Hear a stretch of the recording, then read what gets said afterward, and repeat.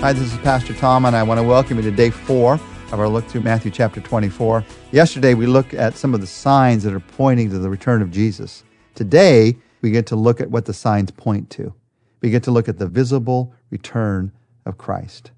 Now, you may have heard of the rapture and the tribulation and the millennium. Some of those events are going to happen at the end times that we can see in the book of Daniel and the book of Revelation. That's not what Jesus focuses on here, so we're not going to focus on it. Now, we're going to see some indication of some of these things in some of the stories he tells later. But right here in verse 30, he focuses on his visible return, the return that everybody's going to see, all the nations, all the world. In verse 30 and 31, listen to this. These are words that are brimming with hope for you and I as followers of Jesus. This is the moment of victory. At that time, the sign of the Son of Man will appear in the sky, and all the nations of the earth will mourn.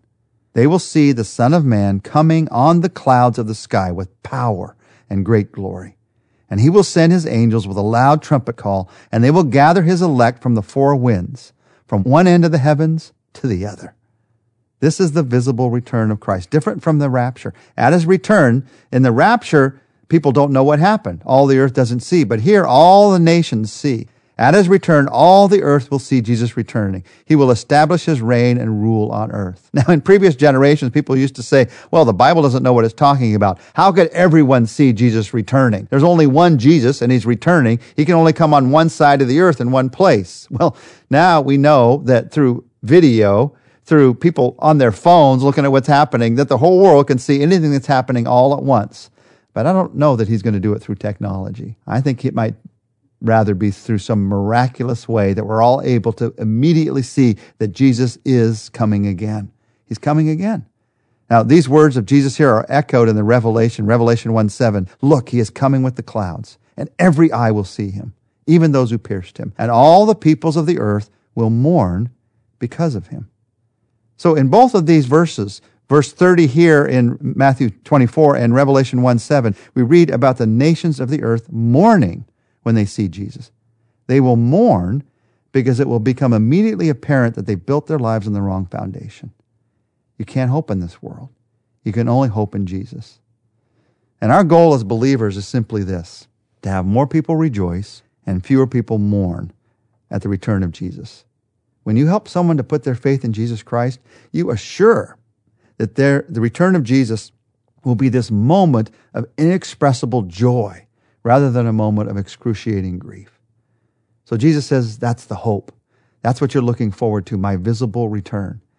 And then he begins to talk about how you and I need to think towards that hope, the attitude we need to have. These three major truths we're looking at this week. First, don't let your hope be misplaced. Second, don't let yourself be deceived. And third, be alert to the return of Jesus Christ.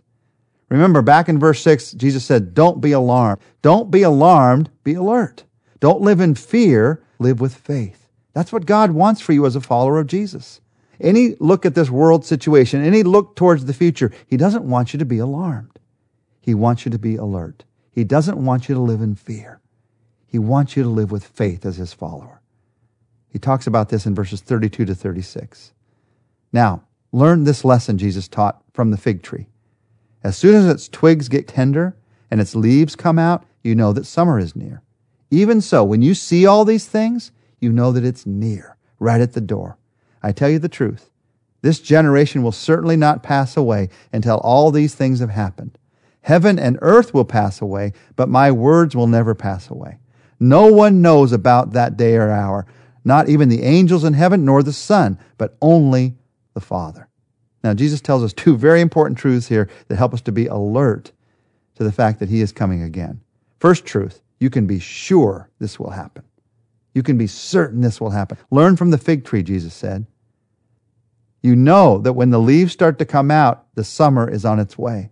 But Jesus said also learn from trusting in me. My words, he says, will never pass away. You can trust my word. And Jesus is the one telling us here, I'm coming again. I'm coming back. I'm going to change everything. You can count on this. Don't trust in this world. Trust in his word. Now, there is a difficult saying, there's a difficult passage here when Jesus says, this generation will not pass away until all these things happen. Well, that generation that he was talking to has passed away, and another, and another, and another, and another for the last 2,000 years. So did Jesus miss the timeline? Obviously not. So there's two possible explanations of what Jesus is teaching here. One is that generation means race. He's saying the Jewish race will not pass away before the second coming, and that is certainly true. Jesus is going to bring back in a number of Jews to faith in him at the end of times. Or the idea is that this generation refers not to the disciples that he was talking to then, but to the generation that's going to view these signs that happen at the end of time. The generation that sees the sun and moon and stars falling. There's not going to be long, he says. When you see that, it's not going to be long. This generation is not going to pass away. Now, I know some people think, wait, the sun's going to fall out of the stars are going to fall, the moon's going to be darkened. That would make it really obvious. And at the end of time, he is going to make it very obvious. We live in this time when we're trying to discern the signs of when he's going to come, get a sense of it. But at the end, it's going to be extremely clear. We can be confident that he's coming again, and he's going to make it very clear that he's coming again. The whole world's going to see when he comes again. That's the first truth. You can be confident. You can be sure of it because Jesus said it would happen. The second truth is you cannot be sure of the exact day or hour that it will be happening. Jesus says it very clearly in verse 36. He says, no one knows. The angels don't know. I don't even know. The Father in heaven knows. So that verse tells us that somehow set the exact date of his return is nothing but blasphemy. You're saying you're better than Jesus? He doesn't know and you know? It's amazing down through history how someone who boldly proclaims the date of Jesus' return is able to draw people in. It has happened thousands upon thousands of times. Jesus tells us that anyone who predicts the exact day of his return is a false teacher. They are a liar. They're pretending to know more than Jesus knows.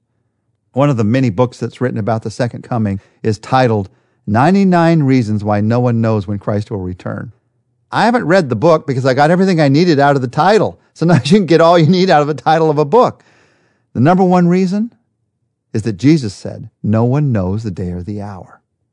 So when you and I think about the kind of hope that we need to have in Jesus, he's teaching us here, when you think about the second coming, one of the truths of being alert to it is realizing you can be certain of my words. You can count on it.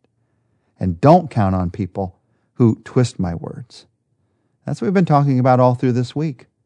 This decision to not let my hope be misplaced, to not let myself be deceived, but to be alert instead, to live out the words of Jesus Christ. He just keeps coming back to say the same thing again and again and again to us. So once again, I want to pray that these words of Jesus will sink into my heart, sink into your heart. Would you pray with me?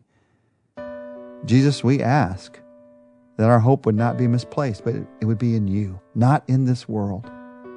And when we see these signs and when we start to worry, I pray that you'd help us to realize we don't have to worry or be anxious because we're not trusting in this world. And if we're worried and anxious because our trust is in this world, I pray in that moment you'd help us to set aside our anxiety by putting our hope in you.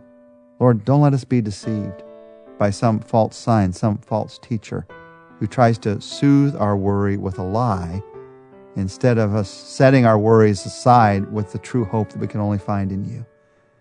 Lord, we don't want to be those who live without hope or those who live with a false hope.